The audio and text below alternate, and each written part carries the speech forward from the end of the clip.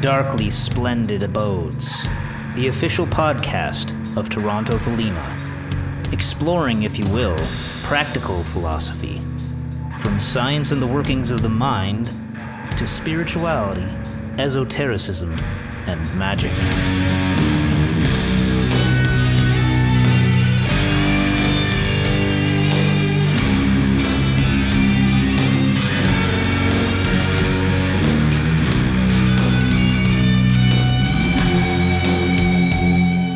Stooping down, dipping my wings, I came into the darkly splendid abodes.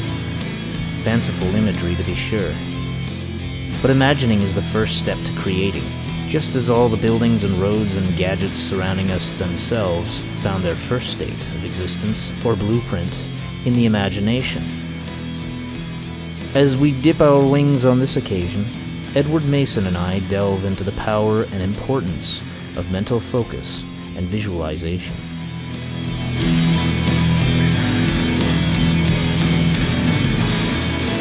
Do what thou wilt shall be the whole of the law. Welcome back, Edward. Love is the law, love under will. Yeah, so I guess today you wanted to discuss imagery and mental focus.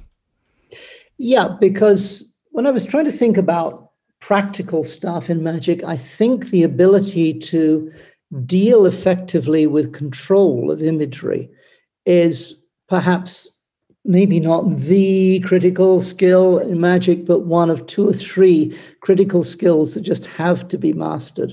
The old phrase from the Golden Dawn tradition is, "For by names and images are all powers wakened and reawakened." We memorize the names. You can get long lists of names of power and archangels and angels and planetary names and spirits and stuff. Those things are all published. Mastering the art of imagery is a difficult thing for some of us. Some people are very visually oriented and they can control an image with their mind for not just seconds, but minutes. That is fairly rare. I know I've had a great deal of difficulty controlling images.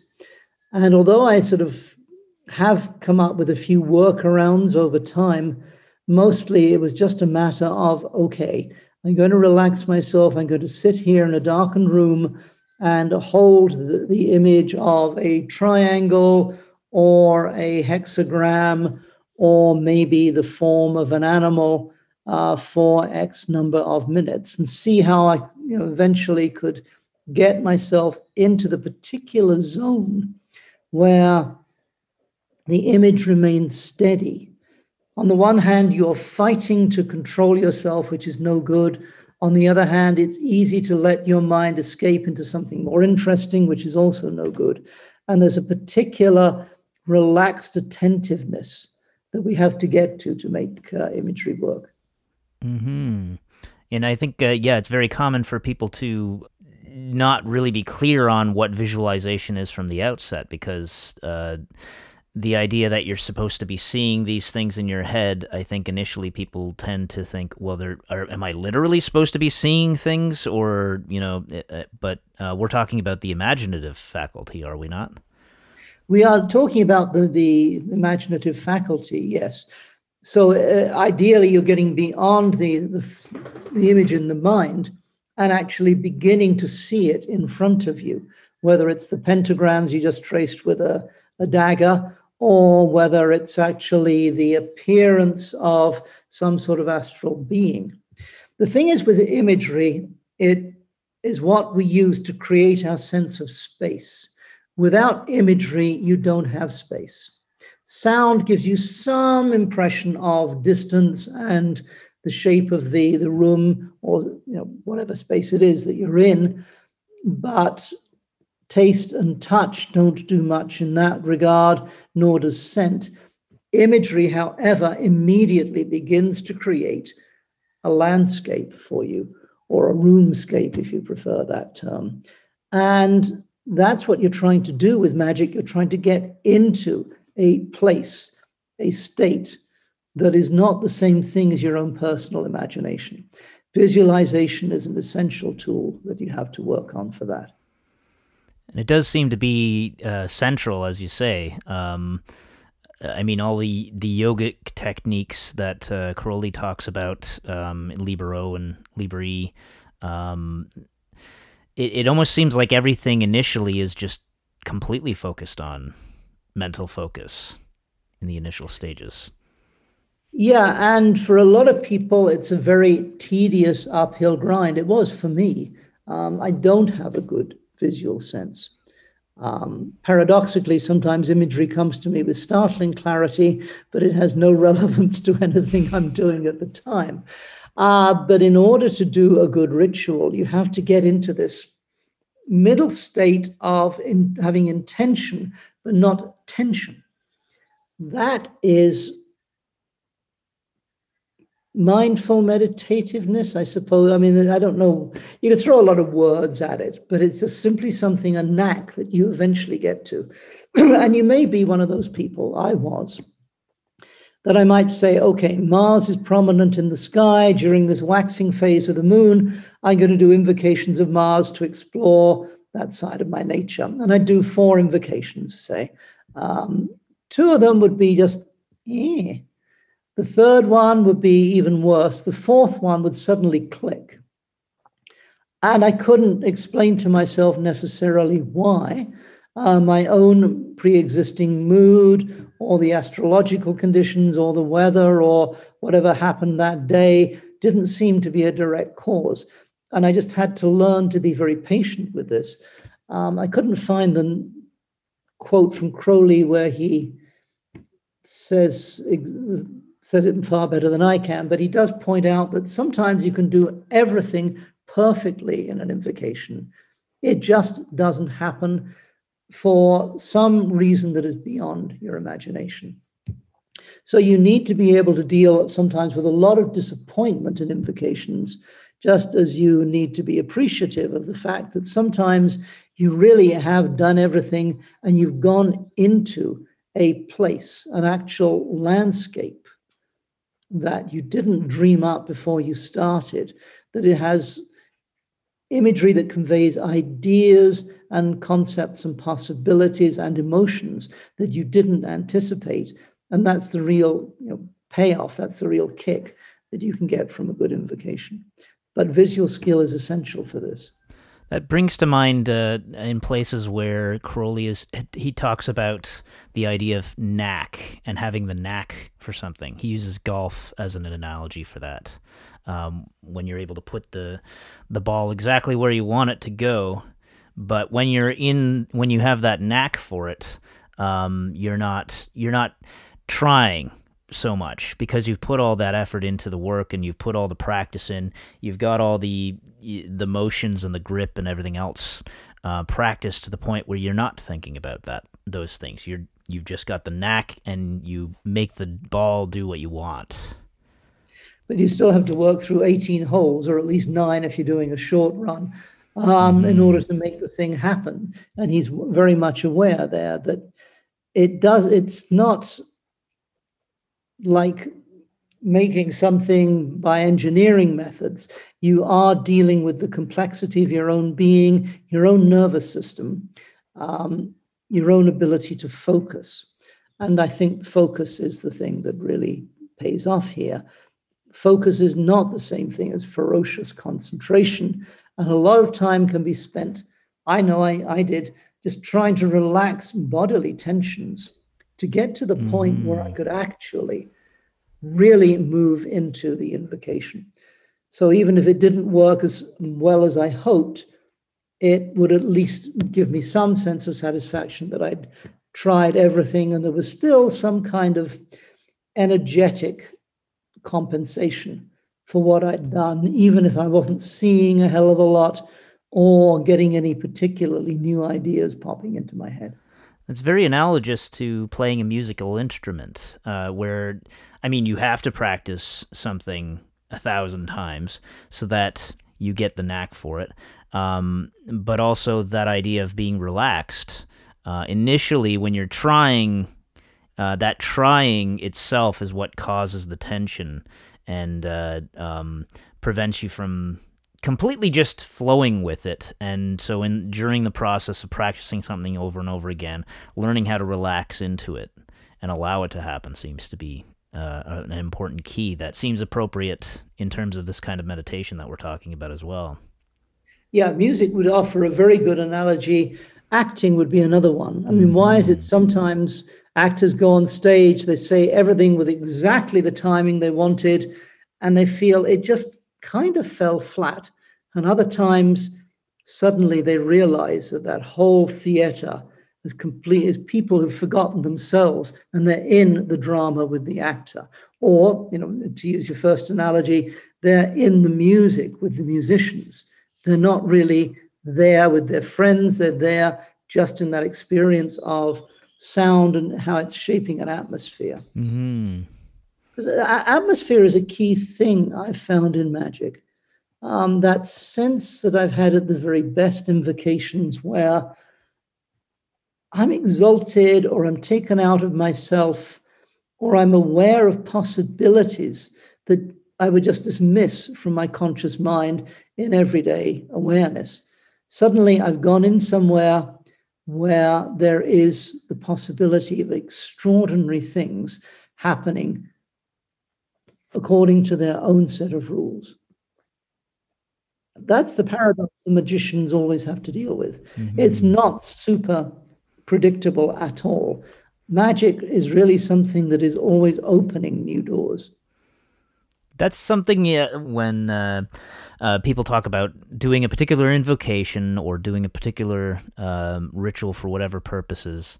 Uh, I mean, I guess that hits on the idea of the success versus fail rate, which maybe doesn't immediately come to mind to a lot of people who are in the earlier stages. It sounds like, well, you do a ritual and some results will follow, or the idea that you do the ritual once and it has its intended effects. But I think it's handy to remember the term ritual implies regularity.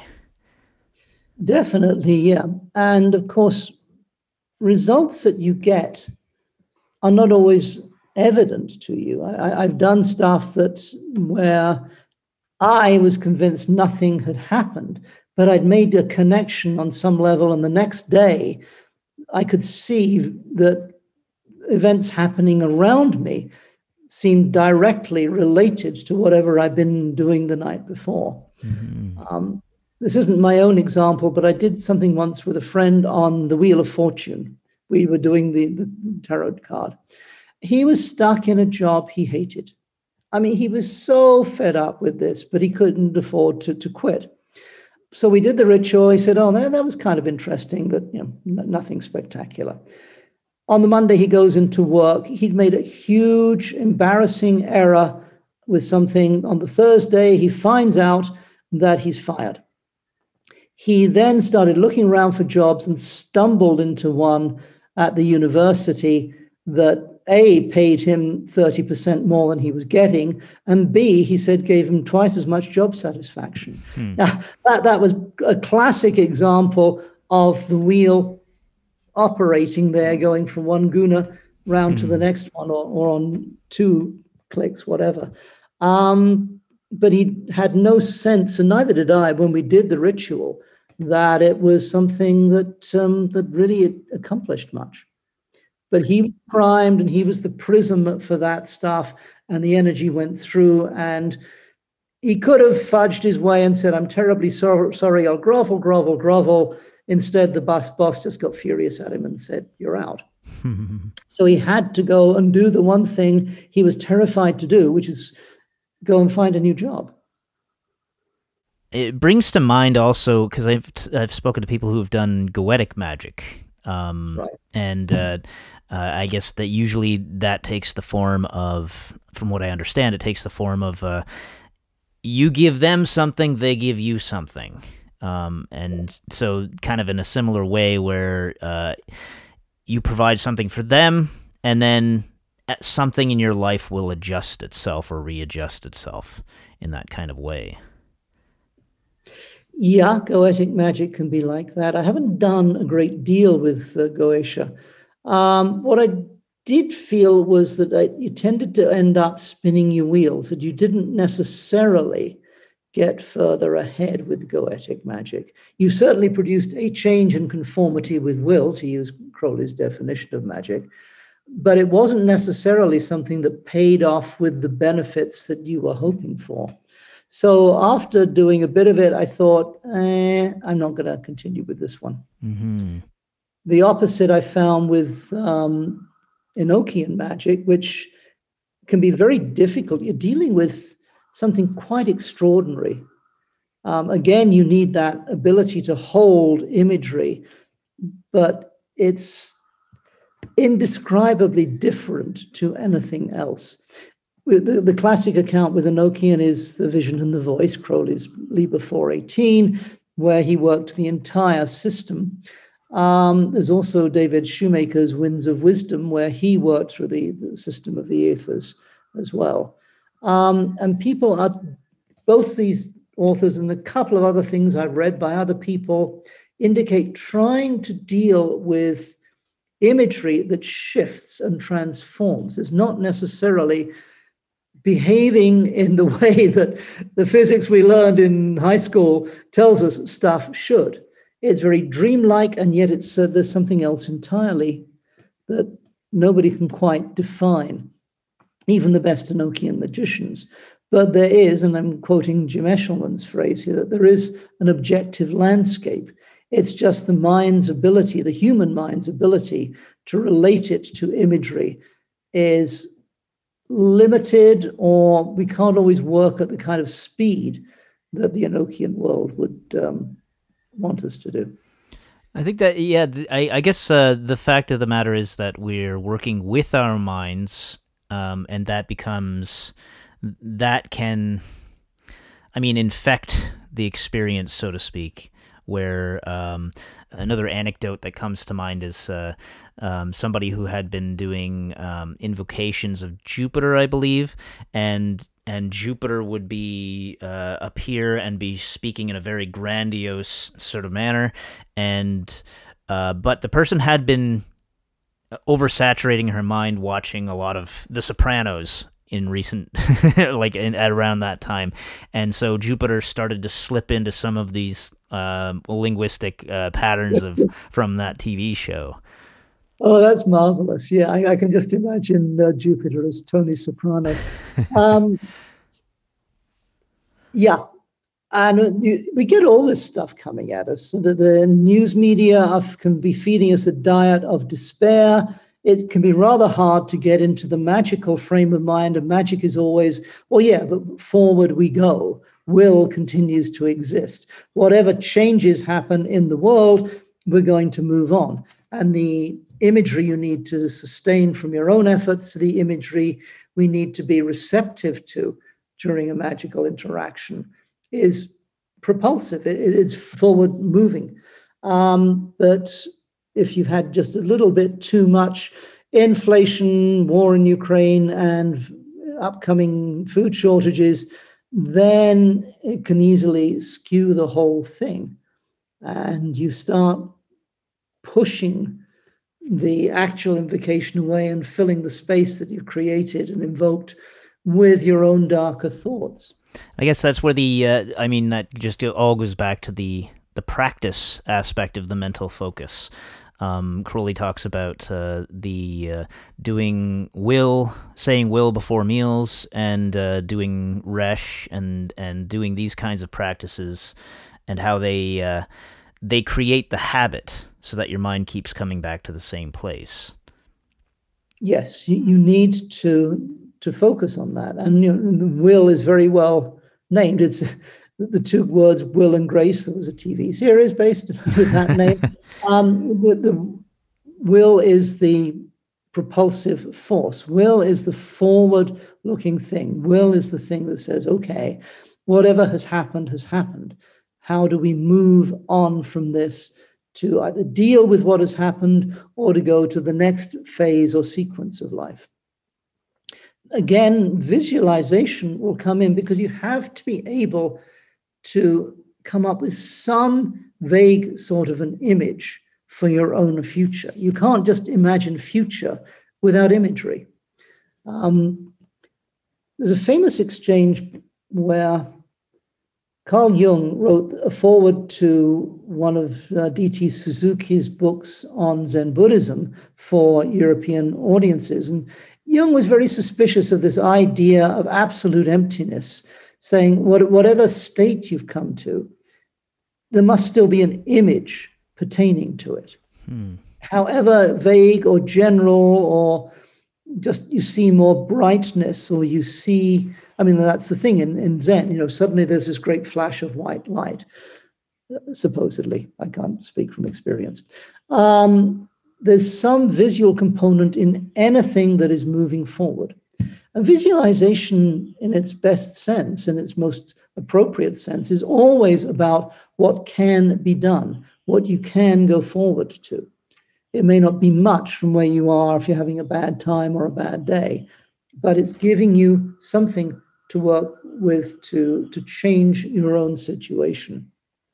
So that's another key benefit of being a trained magician, not just someone who's watched a lot of videos and bellows at the walls, some people prefer to refer to invocations, but someone who would actually work constructively with visualized imagery, can really hold those pentagrams or hexagrams when they're invoked, and can sustain the image of the spirit or the archangel or whatever it is that's been invoked through the course of the ritual.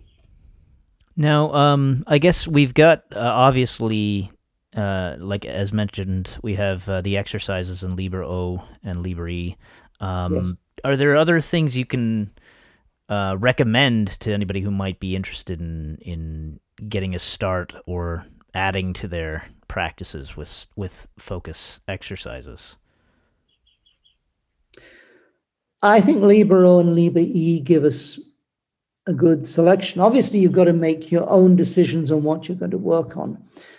One thing that I had a big difficulty with was the fact that at certain times I would slip into the sense of, okay, I've done this. I've been doing this for years, haven't had a big breakthrough in a long time. And I had to discipline myself to just go back to the very basic exercises. Just start again, retraining myself because I'd slipped into habits. I knew I could do some stuff, therefore I didn't bother developing the skills. And as you were saying with the analogy with music before, you've still got to keep practicing every day of your life if you're going to be a magician. You can't just, I mean, musician, magician as well. You need to keep on with that basic stuff and often just go back and say, today I'm going to set aside a half hour to visualize an octagon. And it's going to be rotating in front of my vision, and each face will have a different color. I mean, if you can make that hang together, you can reinforce your skill quite nicely. Yeah, it's true. You always got to be practicing the fundamentals. And I think from experience, going back to the fundamentals, particularly when you've left them off for a while or that sort of thing, you can gain new insight from that as well. It gives you a different angle of approach, a different experience, and different appreciation. You get the new insights and the new appreciation, yes. You also need to recognize that at certain times, your conceptual space for life expands. You are always moving into the unknown as a magician. That's one of the things about magic. If you're dealing with devotional religion, you have this image of the thing you're after, whether it's Buddha, Krishna, Virgin Mary, whatever, and you keep moving toward that. A magician will find him or herself in a space where suddenly the walls have moved further out. That can be very disconcerting. And you have to allow that new space. And again, as I was saying at the beginning, space is directly connected to vision. It's our visual sense that enables us to precisely appreciate space. We have to expand our imagination to allow for being in a bigger world, a stranger world. And as magicians, often a rather isolating one. There's going to be nobody around you who can hear you describe what has happened and say, I find myself in a new darkness, because the perimeter of my concept of my own existence seems to have stretched a great deal. And it can take you weeks or even, in some cases, months to appreciate just how that change has happened. Most of your friends will say, "Oh dear, can I buy you a drink?" Obliterate the problem with alcohol. So you're having to deal with an education that is coming to you through the medium of the imagery. That's what the magician is after, but it's by no means as easy to obtain and as straightforwardly lucid as you would find in Crowley's Vision and the Voice. I mean, that's an amazing piece of work. But this is a man who is completely away from civilization. They're in the Tunisian desert. They weren't that far, he and Victor Newberg, from civilization, but over a couple of sand dunes away from the nearest village, you really are isolated in those parts of the world. Here was a man who had done a lot of yogic training, and he was able to hold his attention remarkably. I mean, the man had tremendous powers of concentration, Crowley, and he was always stretching them. He was able to come up with the Vision and the Voice as a coherent series of statements of what he underwent. So a lot of us will get stuff, and I found this myself when I started Enochian work. It's like, what the hell was that? There were these beings like kind of humanoid insects and shapes that were sort of plants but moving around, and there was some kind of Morbius loop in the landscape. I couldn't make any sense of it. So trying to write a record in my diary, my magical diary, was really difficult. I can remember giving up at one point and having to come back to it later when I was more braced to deal with that. But this was a new kind of space that I was in. It just didn't seem to operate according to nice Newtonian or even Einsteinian principles of matter and energy. It had its own way of doing things. Dealing with that visual sense and learning to be flexible with it was key to being able to go further into that work. It seems you touched on the idea of going away into isolation to do work versus what we're normally doing is living our lives, the vast majority of us, probably surrounded by society and all the daily distractions of that are like incredibly distracting nowadays if you allow them to be. So clearly that's a factor as well. I mean, that can seem like just an exercise in frustration, trying to work on mental focus in this kind of an environment. How important is it to be able to extract yourself from society versus work within it? You have to develop a flexibility here. And the last thing you want to do is completely cut off from society. Some magicians go nuts. And in fact, most magicians at some point are a little nuts.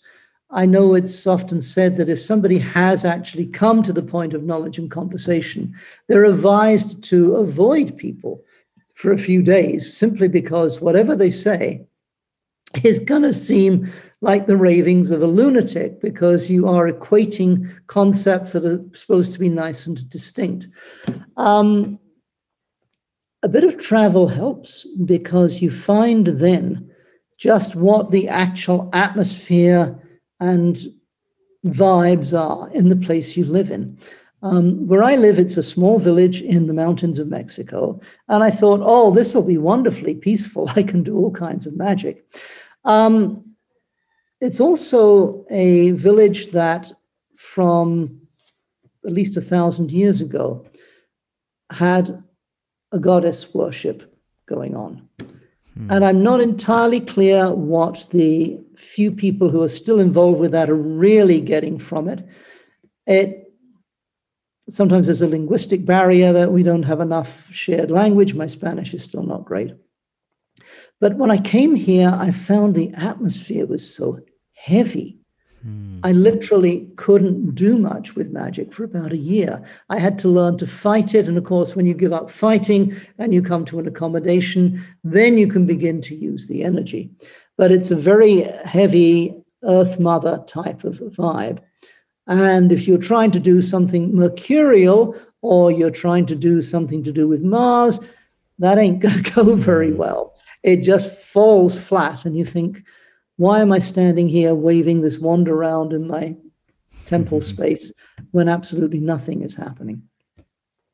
But what that did was make me much more aware when I come back to Toronto for visits of what the vibe is in Toronto. It's not as high energy as a New York or a Chicago. It's not romantic. Paris is a romantic city. There's just, you look at some of those buildings and think, yes, famous people have had famous loves on these streets. So a bit of travel gets you out of your own place's standard vibe and lets you be more aware of how that is influencing you.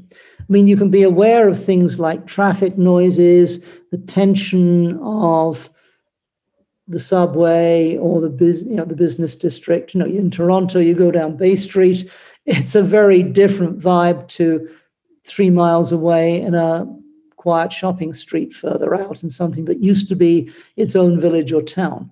But you have to train yourself to be aware of how atmosphere shifts from place to place. Again, we're dealing with place, we're dealing with space, we're dealing with what comes back to imagery. And the better trained your mind is to deal with images, the better it's able to give you an image of what is different about where you are living or working, as opposed to another place you went to this morning or last night. One of those ideas that might pop into my head about what if I had an unlimited source of money, or if money wasn't a factor, what would I do with it? One idea is always, wouldn't it be great to have just out in the countryside somewhere, buy up some land and build a space as a retreat center?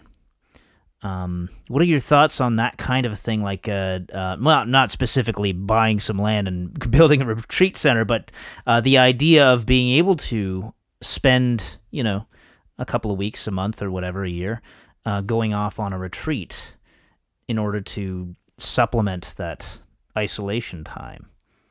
Well, I think retreats are something that Crowley recommends strongly, and everybody at some point says, okay, maybe we can't afford to just take off for a month, but you can isolate yourself and try and avoid social encounters for a few weeks. And that works well, even if you don't have the unlimited funds. I had an odd lesson. When I was living in Toronto back in the early 2000s, I had an apartment out near Hyde Park, and I had a very small temple space on one side of the bedroom, like 4 feet wide. So if I was spreading my arms out in a lesser ritual at the pentagram, one arm was almost touching the window, the other one was over the bed. So I used to sleep on the other side of the bed. Finally, when I came here and I built my own little house, and I had a room that was my own temple, I thought, okay, now, we're going to cook. I mentioned before the difficulty I had with the overall atmosphere of the village. But when I finally got going, I found I didn't get as much of an intense atmosphere as I did in that little area of my bedroom, partly because I think I had to try so much harder in the small space. But I can still look back and remember times, rituals that I did, simple stuff in that small space where suddenly the lighting in the room had changed completely. And I just had one little candle on the altar. There was no other light in there. There was curtains over the window.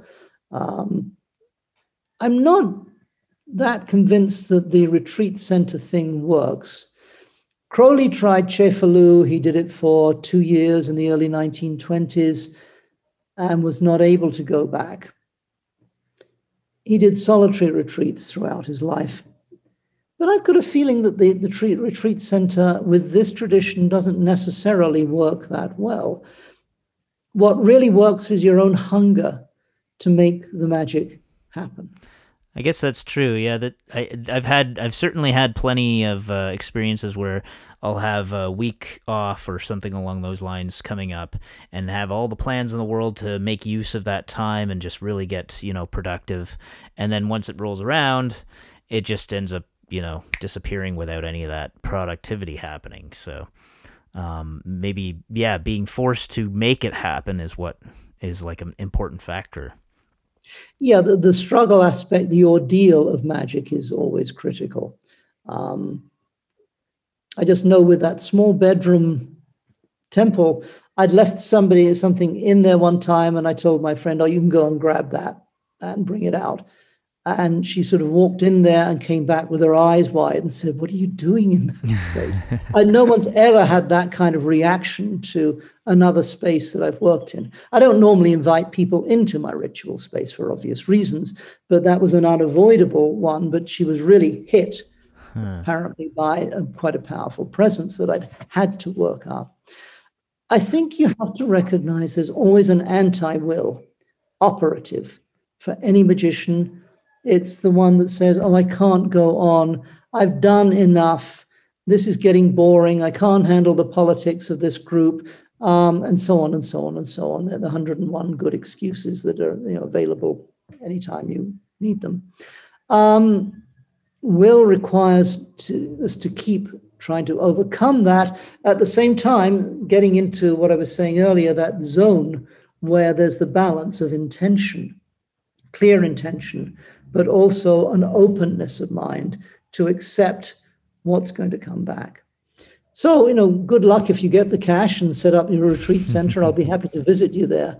But I'm not sold on the idea of the retreat centers. I'm not sure that really works, except for short intervals when you get together with a few friends for a long weekend or a week, or go off on your own for 22 days or something to get something accomplished. Otherwise, no, just keep on doing what you're best at.